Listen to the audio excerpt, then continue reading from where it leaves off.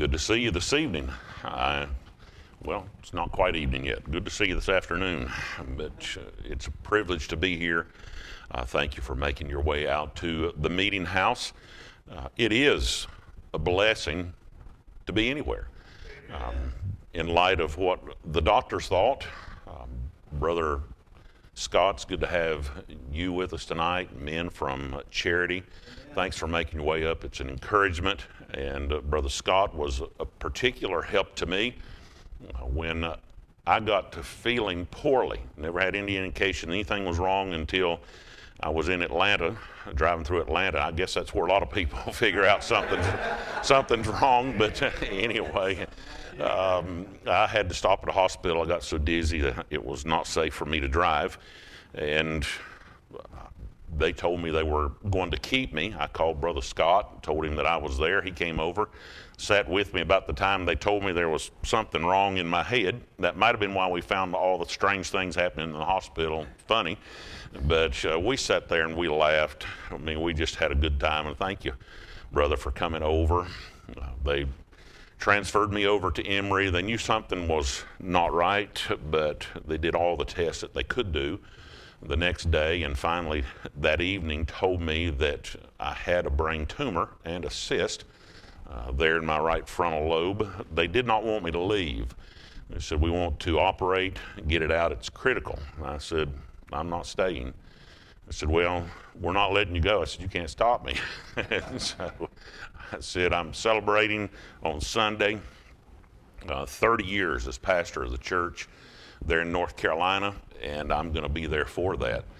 And thank you, son, that chief neurological surgeon there at Emory University Hospital, he looked at me a minute, and he said, you know, my grandfather pastored a Baptist church in Iowa until he was 101 years old.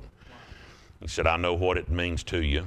I can't let you drive, but you go and enjoy it and promise me you'll have it taken care of as soon as possible. I said, thank you. I'll do that. And of course, their prognosis with what it was, a glioblastoma multiforme, is a grade 4, which is the most aggressive type of brain cancer that there is. And the surgeon went in. I'll just take a few minutes.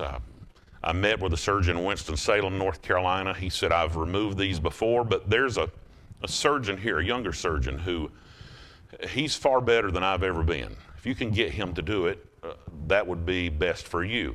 And he said, I'll see if he's available. He said, he can do the surgery Wednesday. This is Monday. And you can meet with him tomorrow. And I did. I thought when I looked at him, he's Muslim. But the more I talked with him, he said that he was from Pakistan, grew up in England, told me everything about what he was going to do, and then asked me to pray for him. He knew I was a pastor. I said, I'll do that. And so I took his hand. We prayed there in his office, and I got down to the end and said, in Jesus' name, and he said it with me. I thought he was no Muslim. This man, he is a Christian.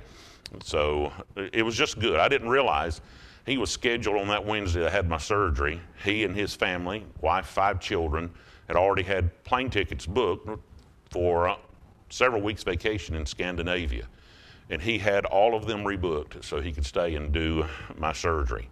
And he did it. They told me I would be in ICU for several days and then move to a regular room. He finished the surgery 7:30 to 8 o'clock on a Wednesday night. The next day, Thursday, 2 o'clock in the afternoon, I'm walking out of the hospital, going to the house. And just everything went as good as it possibly could. Never had any problems. The chemo and radiation, never had any side effects from that, never lost a hair. Never got sick. It's just amazing. The doctor said, we don't understand. I said, I can tell you how. My oncologist said, now I know how. He said, I know who, because I pray to God every day for all of my patients. He said, but I still don't understand. He said, I've got you on the largest dose of chemotherapy I've ever put anyone on, and it doesn't faze you at all. I said, it's still the same answer, doctor. It's just the same answer. And it is. And why does he choose to let some get well and to take others? Well, he's God. He can do that. And that's the only answer I have. And he has made it very, very easy for me. He has pressed upon me the need to get certain things done that did not seem as important earlier. Maybe that's some of what he had in mind. But if you'll pray with me, praising the Lord for what he has done, and that he give me wisdom for the road ahead. There are changes that have to be made. I was telling your pastor earlier today, I'll be at my home church 3 Sundays for the rest of the year. And that just doesn't work out too well for churches, for the pastor to be gone that long, though they've always been supportive. It's worked well. I've never taken a salary by choice from the church because I was gone a lot. So pray that things will work out. Would have wisdom to know how to proceed. I desperately need God's wisdom for those things. And I thank you for praying. God is good. And had he called me on to heaven, he'd have been just as good. And I'm ready to go. Never bothered me at all. I had peace the whole time that whatever God did, it would be done well. And when you know him that way, it's good. It's very good. Ephesians chapter 5. Thank you for the singing. I appreciate the music here. I've enjoyed it very much. And that's the medium we're going to use to give you some Baptist history tonight. It's that of singing and music. Ephesians chapter 5, verse 19. Speaking to yourselves in psalms and hymns and spiritual songs, singing and making melody in your heart to the Lord, giving thanks always for all things unto God and the Father in the name of our Lord Jesus Christ, submitting yourselves one to another in the fear of God. Father, we thank you for your word. God, it's good to be in this place today with the saints. God, we're grateful for this church. They have ministered to this preacher and many others. I ask that you would bless them manyfold. God, we pray that you would bless in the service this evening. May we hear things, learn things, remember things about our heritage that will last for the rest of our lives. God, we thank you for hearing and answering prayer. It is in Jesus' name we pray. Amen. This passage in Ephesians chapter 5 and the parallel passage in Colossians chapter 3, verses 15 and 16, do give us the command to be filled with the Spirit and to sing the psalms and hymns and spiritual songs. Of course, we want to make you aware of the difference if you're not sure what the difference is. You certainly know what a psalm is. There's an entire book in your Bible filled with psalms, 150 of them. Are they songs? Yes, they are. Were they meant to be sung by Israel? Yes, they were. And yet we understand as Bible believers they are much more than just songs. Certainly they are inspirational, but they are historical, and they are prophetical, and we know that they are doctrinal. So we learn so much from the Psalms, and that's part of the reason why we sing. It is to learn. It's not just to praise God, but it is to learn. And so a psalm will serve that purpose. There have been many who have put together psalm books over the years. And of course, they are called psalters. King James was one of those who did so. King James authorized the translation of our King James Bible. We're grateful for that. Most people do not know that while he did not participate in the translation, he was qualified to do so. As a hobby, just in his spare time, he translated all 150 of the Psalms and set them to meter and rhyme so that they could be sung. And his Psalter for a while was used as the official songbook of the Church of Scotland. And in your new hymnal, there are 2 songs by King James. One of them in support of Psalm 12, which is the place you turn to in your Bible in defense of the preservation of the Scriptures. So we thought it would be fitting to use that psalm by King James as we were including some into the hymnal. So we understand what a psalm is.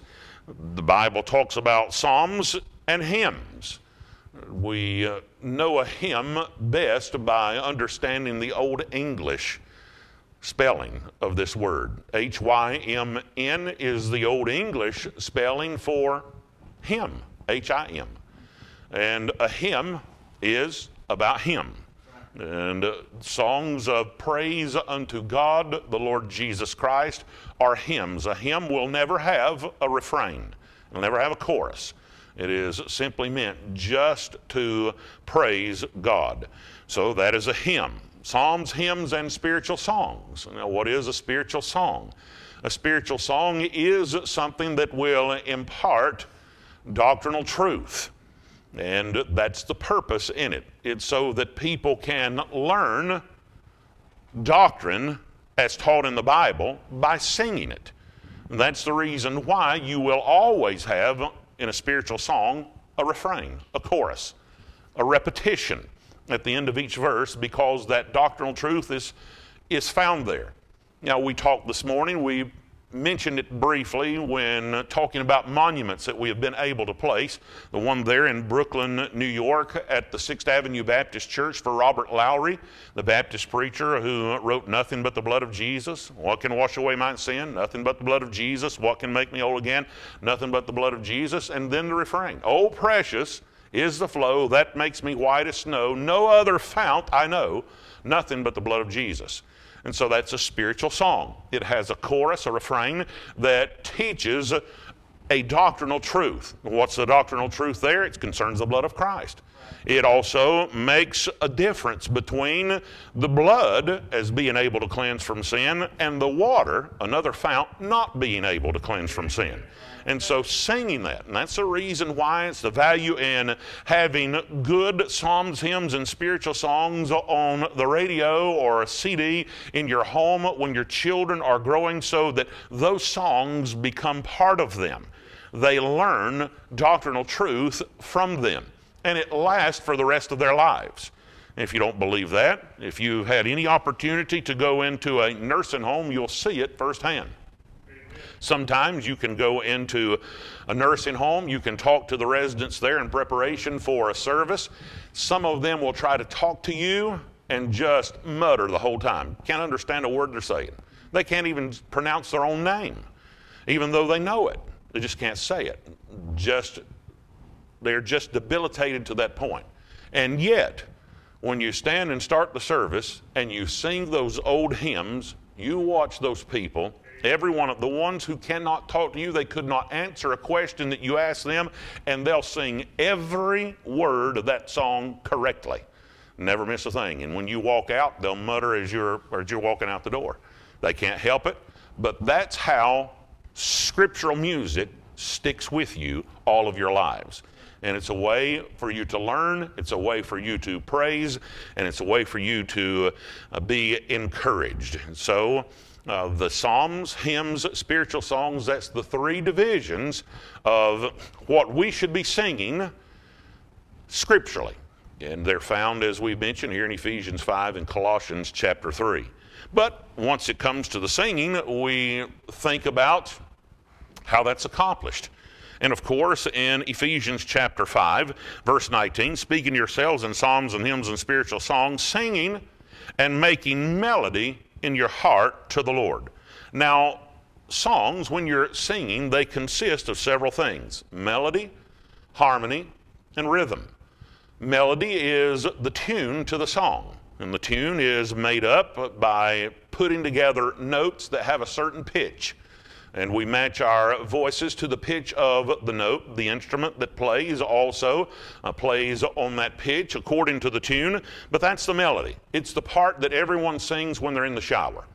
They're singing the lead, and every once in a while you may have a weird person that will just sing their bass part. I don't know, but anyway, it's melody. When you're riding down the road in your car and a song comes to your mind, that's what you're going to sing more often than not. It's the melody of the song, and that would be the lead. Sometimes in a congregational setting, it is the soprano who carries the lead, although that's available for anyone to sing if they are able to comfortably reach those notes. And then there is the harmony. And harmony speaks of unity. That's all of the different voices with which God has blessed a congregation coming together to sing their parts. And of course, there would be the soprano and alto in a congregation. There would be the tenor and the bass, or the baritone and the bass, depending on whether it's a quartet or a congregational singing that you're talking about. But all of those voices blended together, that's unity. It's a representation of what the church should be as a whole. Each one of us have differing gifts that God has given unto us. We have differing abilities, talents, and when those things are put together to serve the Lord, that's unity. And it's harmony as well. We are unified in what we're doing, but we're using the various things with which God has blessed us to do those things. Singing is a representation of that. Each one of you have a different voice and a different pitch to your voice. Blending them together is a good thing. Now, is it wrong? If we'd pull the screen down here and we would project words on the screen to sing, is that a sin? No. I guess some people have a problem with it, but it is problematic in some respects, because whenever that happens, at least every time that I've noticed that it happens, there's no music that goes along with it. In other words, it's just the words, which means that everyone is forced to sing the melody. Now, some songs are written that way, and it will tell you unison.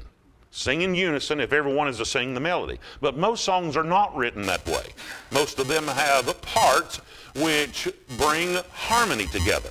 And while we can have unity in singing, harmony brings all of the differing voices together in a pleasing sound. And that's what you sacrifice very often whenever words of a song are just put on a screen without the music. And the hymnal, which has the music, is never touched, or very seldom is it touched.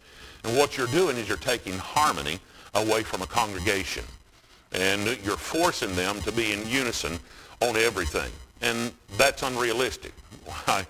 We very seldom get in unison about anything in our lives. But when it's necessary, we do. But when it's not, we want to be pleasing. And it is pleasing unto the Lord, Psalm 133, when brethren dwell together in unity. And so those parts of the song, they do matter. You've got the rhythm, that's the tempo. It's ordered by the tune, and that's another thing. Music is an orderly thing. And the Bible does say in 1 Corinthians chapter 14, in the church, let all things be done decently and in order. The difference between modern music, and not everything that's modern is bad, and old music, and not everything that's old is good, but the basic difference between them is the order in the music. The old is generally ordered according to the rules of music, and the new seldom is. And it helps to understand music to be able to hear that and observe it, but that does make a difference, because you have to have order in what you're singing and the way you're singing. And it would be a horrible thing to sing a wonderful song in a disorderly fashion. It'd be a horrible thing to sing a great spiritual song filled with doctrinal truth in a way that goes against the laws of music. It's just not proper. And so music is ordered from the melody, the harmony, the rhythm, which dictates the tempo, and of course meter. Here's the way you can tell whether a song is ordered correctly, whether it is written the way it should be. It's meter. And you can look in your hymnal, and just underneath the title in each of the songs, there's going to be the meter given to you. Meter is important. You say, well, Brother Jeff, what in the world is meter? Meter is simply the syllable count of the song. That's all it is. And that is important because you're singing the same thing repetitively each time. For instance, Amazing Grace. Here it is. Amazing grace, how sweet the sound. 8. That saved a wretch like me. 6. I once was lost, but now am found. 8. Was blind, but now I see. 6.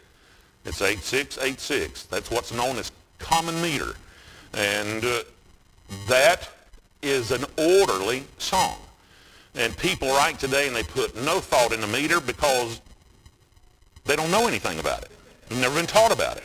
And you can quickly realize it. That's the reason why all modern music will be forgotten. Because it has not been written in a way that it can be remembered. And meter makes a difference. The old songbooks in Baptist churches had no music with them. You just had the words, and you had a tune, and you had the meter. And once the saints learned a particular tune of a certain meter, they could sing any song that was written in that meter to that tune. And you're going to do that with me tonight. Amazing Grace. We're going to sing Amazing Grace. But we're not going to sing it to the tune to Amazing Grace. You're going to sing it to the tune of Joy to the World. Same meter. Now I want you to help me. Don't slack off. I know you know it. You know the tune, Joy to the World. Amazing grace, how sweet the sound that saved a wretch like me. I once was lost, but now am found. Was blind, but now I see. Was blind, but now I see. Was blind, but now I see. They have the same meter. And the music is ordered so that you can sing any common meter song to any common meter tune. And there are various types of meter. There's long meter, short meter, common meter, particular meter, hallelujah meter. I mean, on and on and on you go. But that's what orders the song so that it can be sung, so that it can be remembered, and so that it will be pleasing when it's sung in the congregation. And by the way, the great problem with the lack of congregational singing today is that people miss out on the one thing that's closest to heaven on earth. It's congregational singing. There's not going to be any preaching in heaven. There won't be any need in eternity for prayer in heaven. There won't be any need for faith in heaven. Right there he is. But the scripture tells us there is going to be singing. And if you think there's congregational singing now that's good, and every time I hear it, I love it, you just wait till all the redeemed of all of the ages join together singing, holy, holy, holy, as you find it there in Isaiah 6, Revelation chapter 4. You have never heard anything like it. But the closest you'll get to heaven on earth is congregational singing. And that's why, in part, it should never be laid aside. So we know there's an example of it. We know, as we've already said, there's an entire book of songs in your Bible. There's one book, Song of Solomon, that is a song in itself. We know that Jesus and the disciples sang a hymn when they departed that room. And Jesus was on his way to be arrested and put to death. Singing is commanded to us, as we have read in our text before us this evening, and we should not neglect it. We mentioned this morning about Benjamin Keach, the English Baptist pastor who was persecuted for his faith, a well-known author, and his book, A Breach in God's Worship Repaired, he said that congregational singing had been neglected by the Baptist, and that it should be restored, repaired. And you know what happened, as we mentioned today, whenever he introduced a hymn into his church where they had not been singing hymns for years, the church split right down the middle. And of course, he persevered and won the day for all of the Baptists in England, and that also influenced the Baptists in America. Could you imagine coming to a meeting at the church and not singing? Not raising your voices together in song? Yet that was the condition of the Baptist churches in the 1600s in most of the world. And Benjamin Keach is responsible for changing that. God used him. And he was also a hymn writer. His son, Elias, who was the imposter there in Philadelphia, he also was a hymn writer. Many of the Baptists have left us a legacy as far as penning psalms, hymns, and spiritual songs. And it would do us good to remember them. Now, it's not just the Baptists. We're going to call your attention to some of them, and you will know them in just a moment. But others who have affected our singing. We are thankful for Charles Wesley. We sang his song, "And Can It Be Tonight?" You heard your pastor mention that he wrote that on the day of his conversion. You thought, how could anything be better than that? Until on the 1-year anniversary of his conversion, he writes, "Oh, for 1,000 tongues to sing." You want everybody to know he hadn't got over it. He's still praising the Lord for his salvation. And so Charles Wesley, one of the great songwriters in history, he wrote "Jesus, Lover of My Soul" as well. And "Hark the Herald Angels Sing." What a blessing all of those songs are, and doctrinal, I might add. And that's the reason why we sing what we sing. That's the criteria. Is it scriptural? Is it scriptural?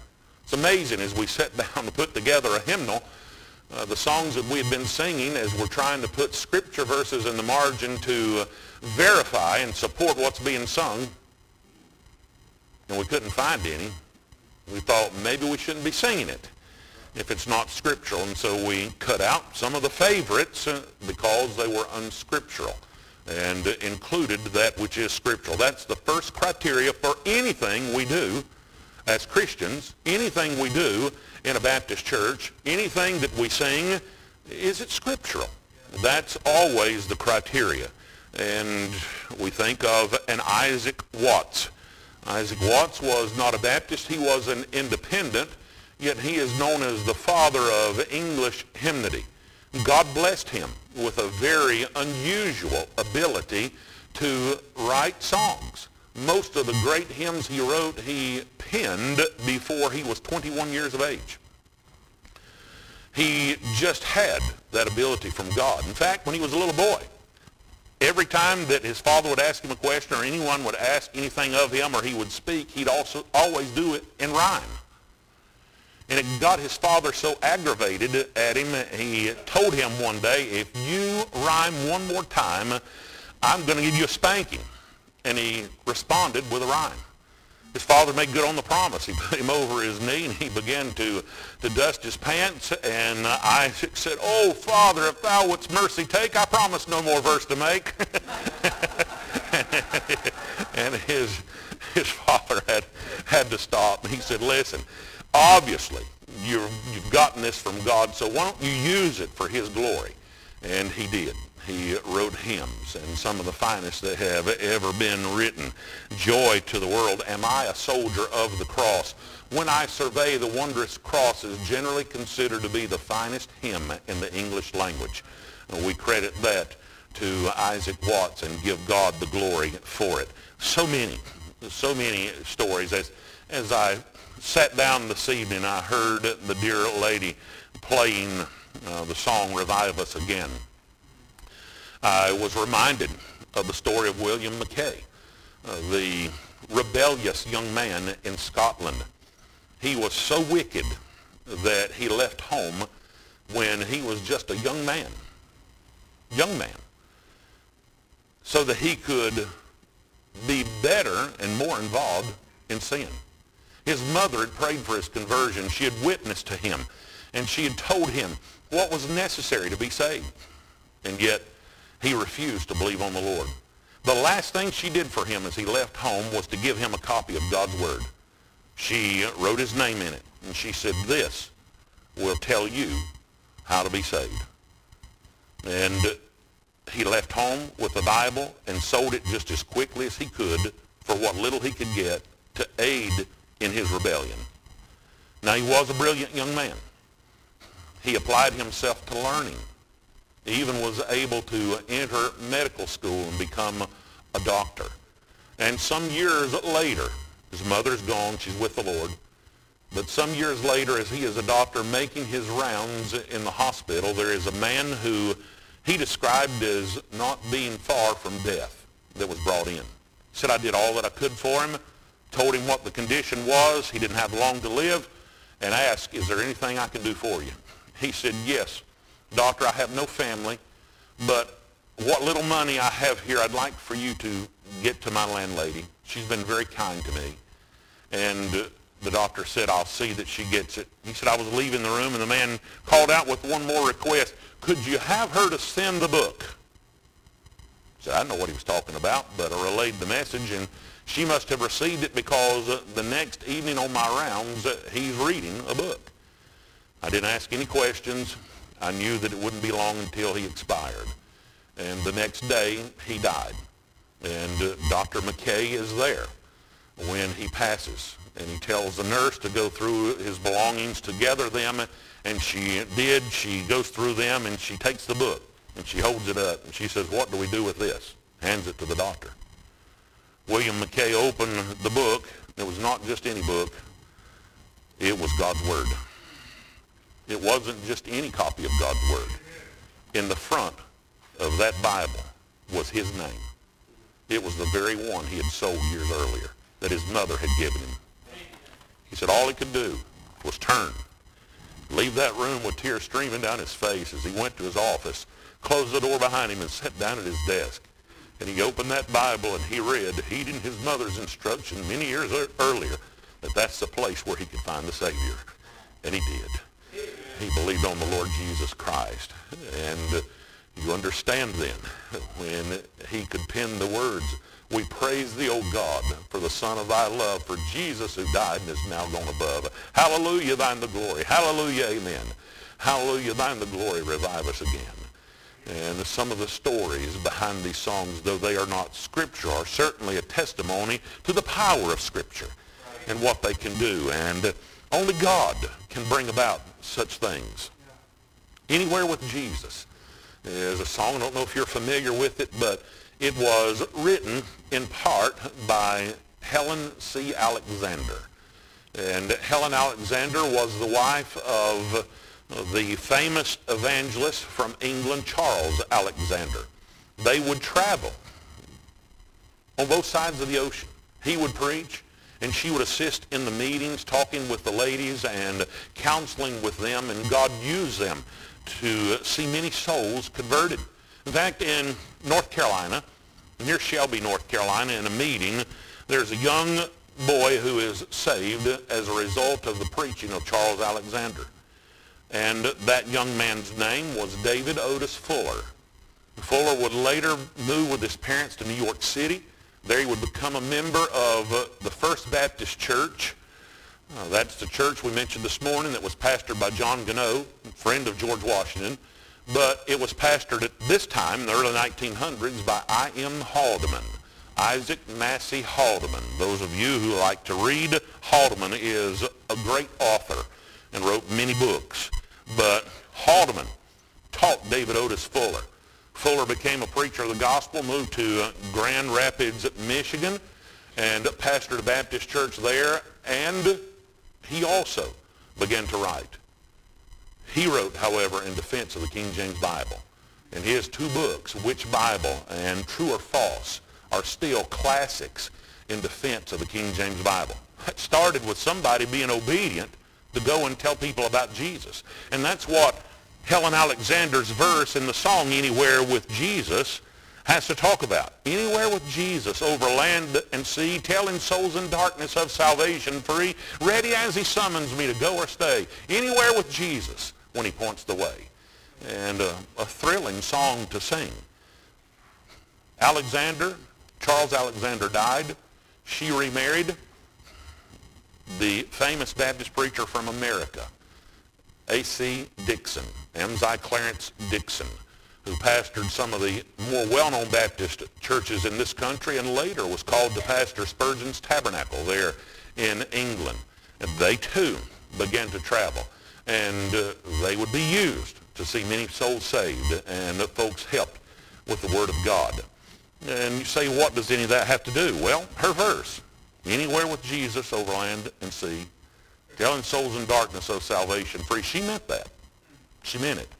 You say, well, many people do. Yeah, but it's a unique thing with her. Helen C. Alexander Dixon, the C. What is her maiden initial stand for?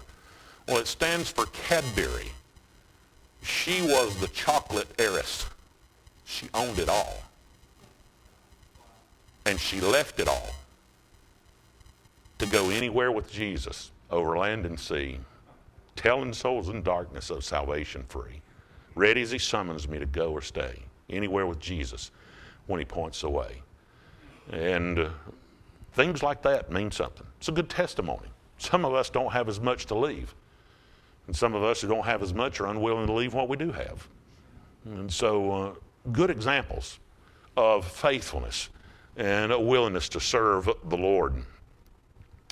Edward Mote was the Baptist preacher in Sussex, England. He was orphaned at an early age, later was apprenticed to a cabinet maker, and he learned the skills of carpentry, and then he fell under the preaching of the gospel and got saved. God called him to preach, and so he's ministering to that congregation of Baptist believers in Sussex, England, and they had no meeting house. So he took it upon himself with his skills and with his own money to build a meeting house for the people there in England. You can still visit that Baptist church in England today. And when he finished, the congregation was so moved that they said, "Preacher, we'd like to give you the deed to the building. You built it, you paid for it, you might as well have the deed." He said, "No, I do not want the deed. The only thing that I desire is the pulpit. And when I cease to teach and preach Jesus, put me out of that." That's the kind of man who could write, "On Christ the solid rock I stand, all other ground is sinking sand." All other ground is sinking sand. He is the author of The Solid Rock, a song which we sing, Baptist preacher, writing that song. You could go to Philadelphia and visit the First Baptist Church there in Philadelphia. We did so this year. That's the place where Joseph Gilmore, the Baptist preacher from Rochester, New York, was the visiting preacher when he was preaching on the 23rd Psalm, and he read as far as "He leadeth me." That was not where his message was to start, but he couldn't go any further. And he just preached and mused for a while from the pulpit about how God leads us. He leads us when we do not realize he's leading us. He is leading us not only in good times, but in difficult times. He is leading us through this life, and he is leading us on to heaven. He leadeth me. He finished the service that night, which was very moving, stayed in the home of the deacon of the First Baptist Church, and it was suggested that the message would make a good song. And so immediately, Joseph Gilmore, the Baptist preacher, rises from the table, and he goes and sits down in a corner, and he takes a piece of paper and a pen, and he begins to write the words to that song, "He leadeth me, O blessed thought, O words with heavenly comfort fraught. Where I go, where I be, still 'tis his hand that leadeth me." And songs written by Baptists, a large portion of the songs that we sing written by Baptists. John Rippon was a well-known Baptist preacher in England. In fact, he pastored for over 60 years the same church that Charles Spurgeon would later pastor. He was very well known. He was also responsible for putting together a hymnal.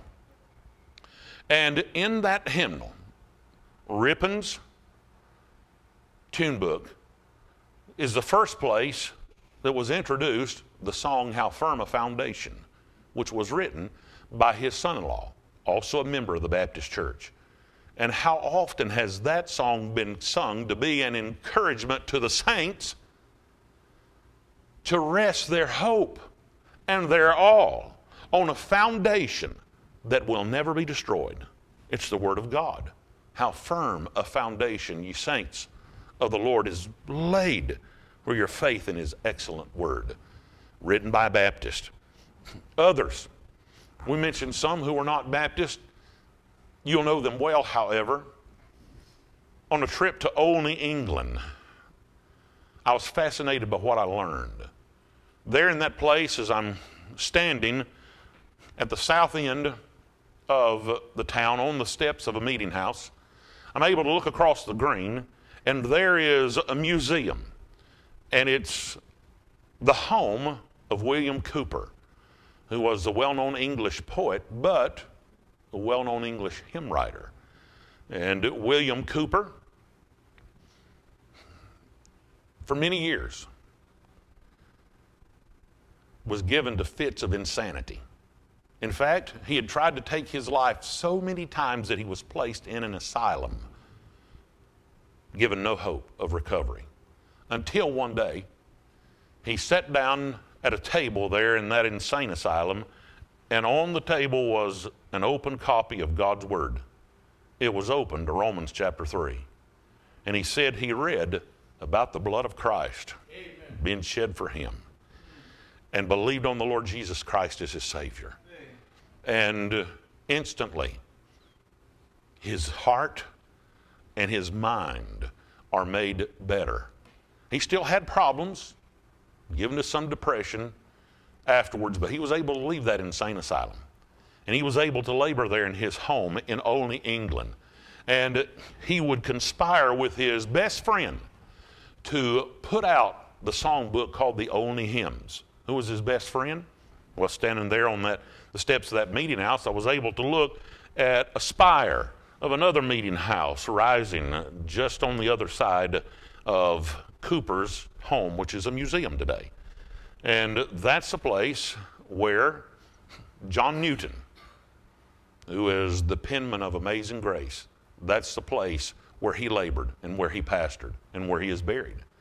And you can still see the path from the meeting house going through the gate to Cowper's home. And they wore it out, going back and forth, visiting with one another and laboring together to write that hymn book and many fine hymns. And of course, Newton writing Amazing Grace, that's what he is most known for. Though he wrote many other hymns, and a number of them are in your new hymnal.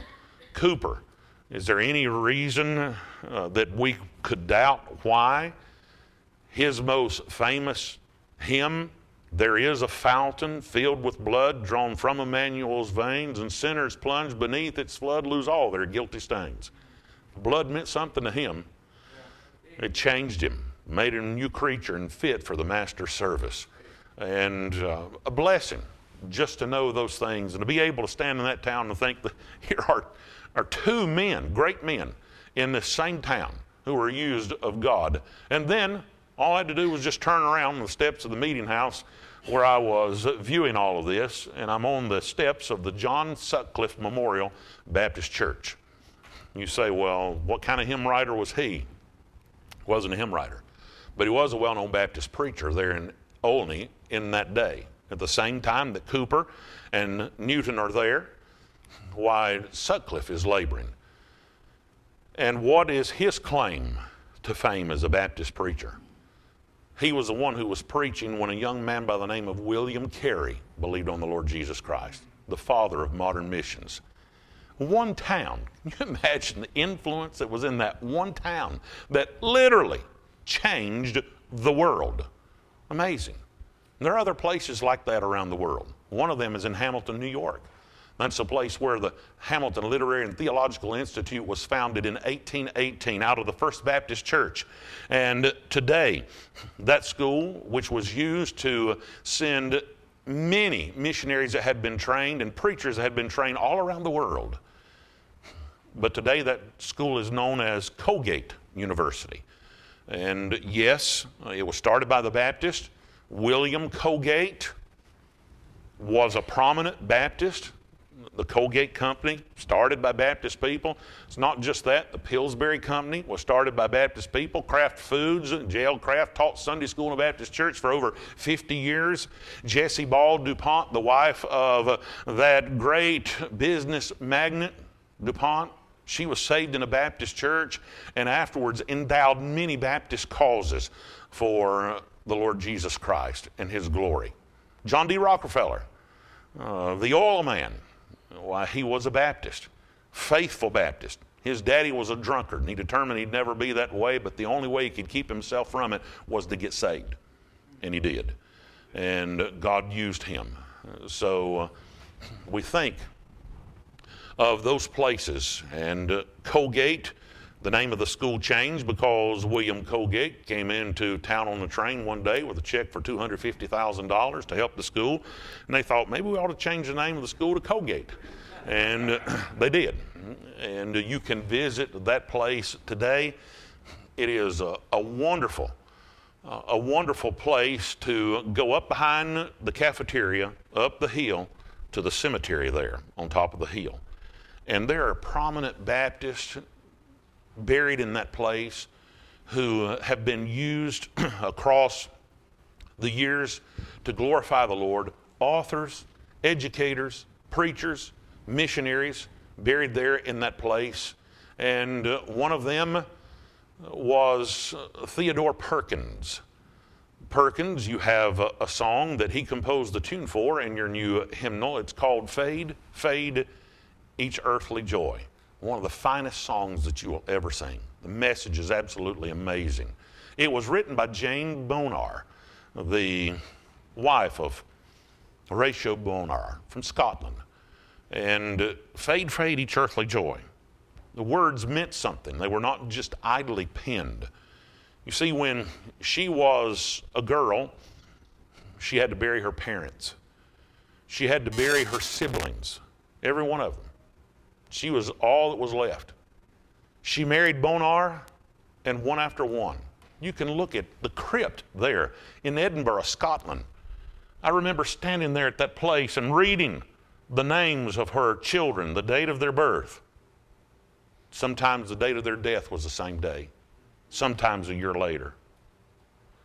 And almost every one of the children that she bore died. They all preceded her in death. You think of that. Everybody that you've ever loved, you're going to bury. And then you can write a song. Fade, fade each earthly joy. Jesus is mine. When you lose everything that you have, everyone that you love, all of your health, all of your possessions, you can still say, Jesus is mine. You'll never lose him. Never lose the salvation that's been given to you. And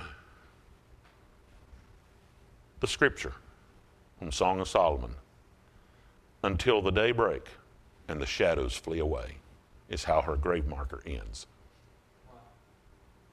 And folks, one day, the day will break, the shadows will flee away, and we'll realize that our hope has been sure all the time, that our Savior is everything and more than what we have thought him to be and know him to be.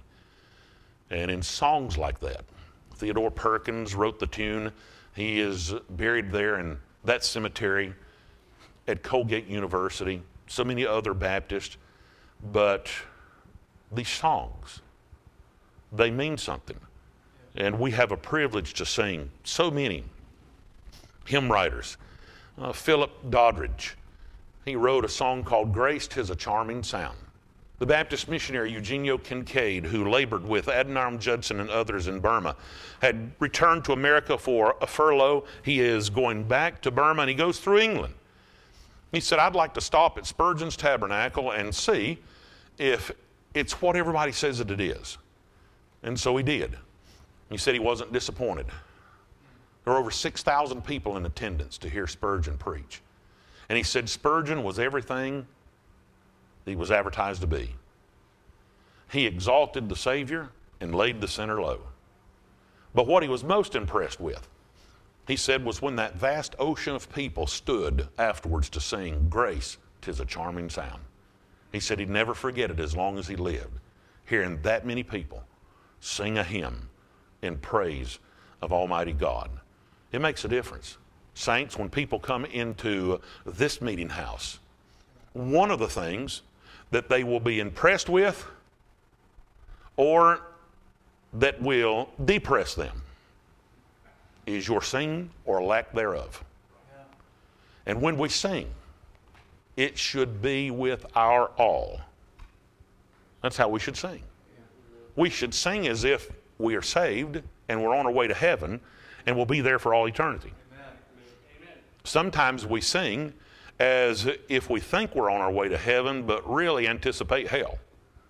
That's the way some singing is, literally. I know I have a big mouth, but I can go into some Baptist churches and out-sing them all. To do that. It shouldn't be that way. We ought to give it our all. You say, I have a horrible voice. God doesn't care whether your voice is horrible. And usually, in the using of it, it gets better. And it will help others. When you sing, it'll help others to sing. If you give your all, others will give their all.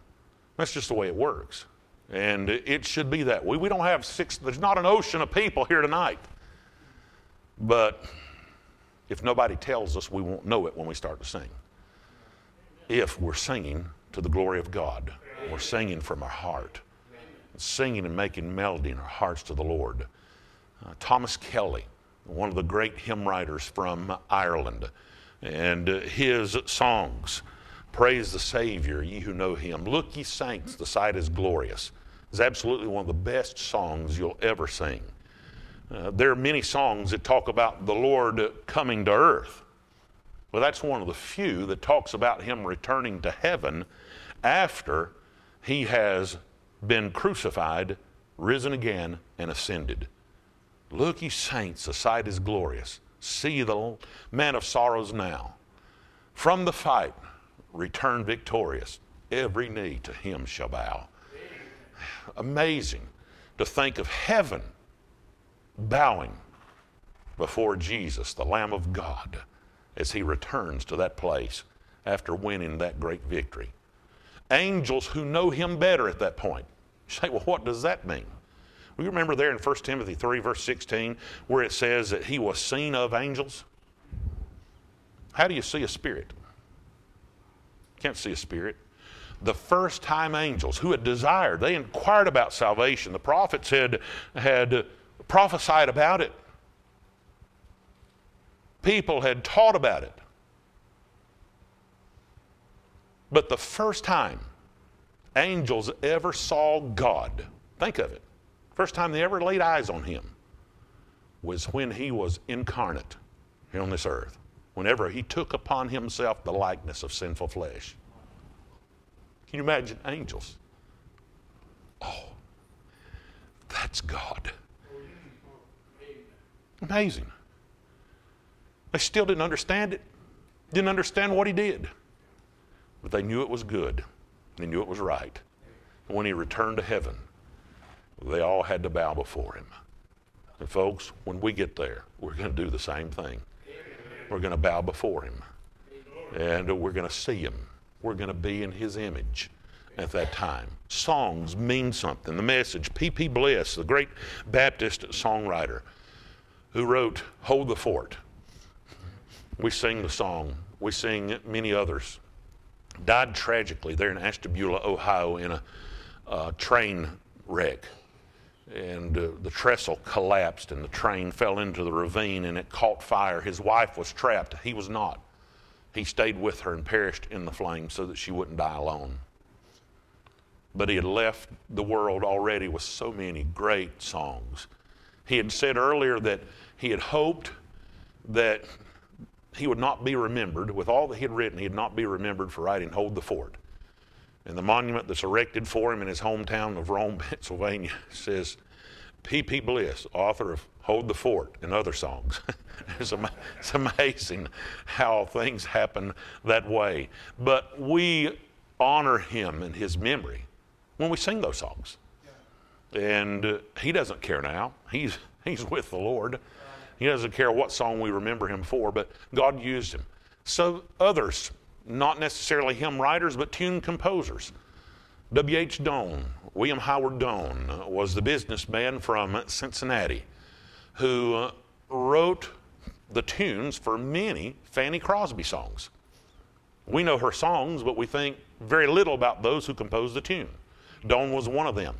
Another was a man by the name of William Bradbury. Bradbury was a Baptist from Maine, and God used him to pen the music to many great songs. If I were to ask you, what song do most children that grow up in children's home learn first? What would you say? Jesus Loves Me. Bradbury, the Baptist from Maine, is the one who penned that tune. He composed that tune. And while we don't know who he is, God has used him to affect the lives of every one of us in this room tonight. Oh, Samuel Stennett, the Baptist preacher in England, hymn writer as well. His grandfather, Joseph Stennett, who was in prison for his faith there in England as a Baptist preacher, was a hymn writer. Some of his hymns are in your new hymnal. Samuel Stennett's hymns, his most well-known, On Jordan's Stormy Banks I Stand, Cast a Wishful Eye. We sing them, but we think little about these people whom God used to pen them. Anne Steele, the great lady hymn writer there in England, Broughton, England. The day she was to be married, her fiancé drowned. She never married the rest of her life. Later, she sickened and was crippled. And for the rest of her life, she was an invalid. So what did she do? Did she lament? No. She began to write poetry. And they were set to music. And a 2-volume set called Theodosia, that was her pen name, is in existence today. And her hymns have been reintroduced to a Baptist people in the hymnal before you tonight. Some of the finest words that were written out of a heart that knew pain and affliction, to encourage others who would experience a similar type of affliction throughout their lives. We owe it to our posterity, those who come after us. We owe it to them to know a little bit about our heritage, to know from whence we came, to be able to tell some of these stories. You don't have to know all of them, but if you could tell some of them, that would be thrilling for these young people, and it would help them to desire to learn the hymns that these people penned. And it's a blessing to know them. There's so many others that we could talk about, Baptist and non-Baptist, but I will tell you about this one, and his name is Robert Robinson. Robinson was also a Baptist preacher in England. He was converted under the ministry of George Whitefield. He said he went to hear Whitefield preach, and Whitefield was preaching about the Sadducees. He said, "That didn't bother me any. I believe there was a resurrection." But then Whitefield started preaching about the Pharisees. And he said, "That got me, because I trusted in myself and my own righteousness." He said, then Whitefield raised his hands toward heaven and with tears streaming down his face said, "Oh, sinners, the wrath is to come. The wrath is to come." And Robinson said, "I was dealt a blow from which I never recovered until I believed on the Lord Jesus Christ as my Savior." When he was saved, immediately he began to preach. Became best friends with George Whitefield until one day he was attending a service in the established church of which he was a part, Church of England, and there was supposed to be an infant who was sickly who was going to be baptized. Now, they believe that the application of water gives grace. It regenerates. And when the minister that day did not arrive to administer baptism to that infant, the mother was beside herself because the infant was sickly. She thought, "My child is going to die and will be damned in hell because he did not receive water." Robinson thought, something's not right about that. And he began to examine the scriptures, and he realized that the scriptures do not teach baptism for regeneration, but only for those who have already been regenerated. And so Robert Robinson became a Baptist. When he did, Whitefield broke fellowship with him immediately. He didn't want any part of the Baptist. Even though God used Whitefield to see many Baptist preachers, or those who would become Baptist preachers, converted, including Shubal Stearns. You have a print of him out here on the wall. But Robinson was so eloquent, so learned, that he was asked to become pastor of the Andrew Street Baptist Church there in Cambridge, England, one of the college towns. And he was so successful, God blessed his ministry so much, that for the first time ever, professors from the colleges there began to attend his preaching, the preaching of a Baptist. Many of them got saved until he is regularly preaching to over 700 people packed into that meeting house, which is still there today as a Baptist church, by the way. He was a prolific author. He wrote a 2-volume set on the history of baptism. It's still the finest work that's ever been done on the subject. He also wrote a 2-volume set, both of them were printed after his death, a 2-volume set called Robinson's Researches, where he is talking about the ancient Baptist. And he gives evidence and he gives names of those people and talks about them and how they embrace the same faith that you and I do as Baptists. You say, well, I've never heard any of that before. I'll never read any of the books. Maybe not, but you have been affected by Robert Robinson because you sing his hymn, which is personally my favorite hymn.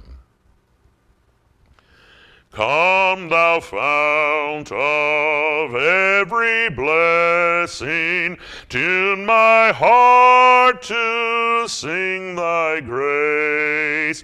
Streams of mercy never ceasing, call for songs of loudest praise. Teach me some melodious sonnet, sung by flaming tongues above. Praise the mount I'm fixed upon it, mount of God's unchanging love. Saints, don't stop singing. It's a wonderful heritage that we have.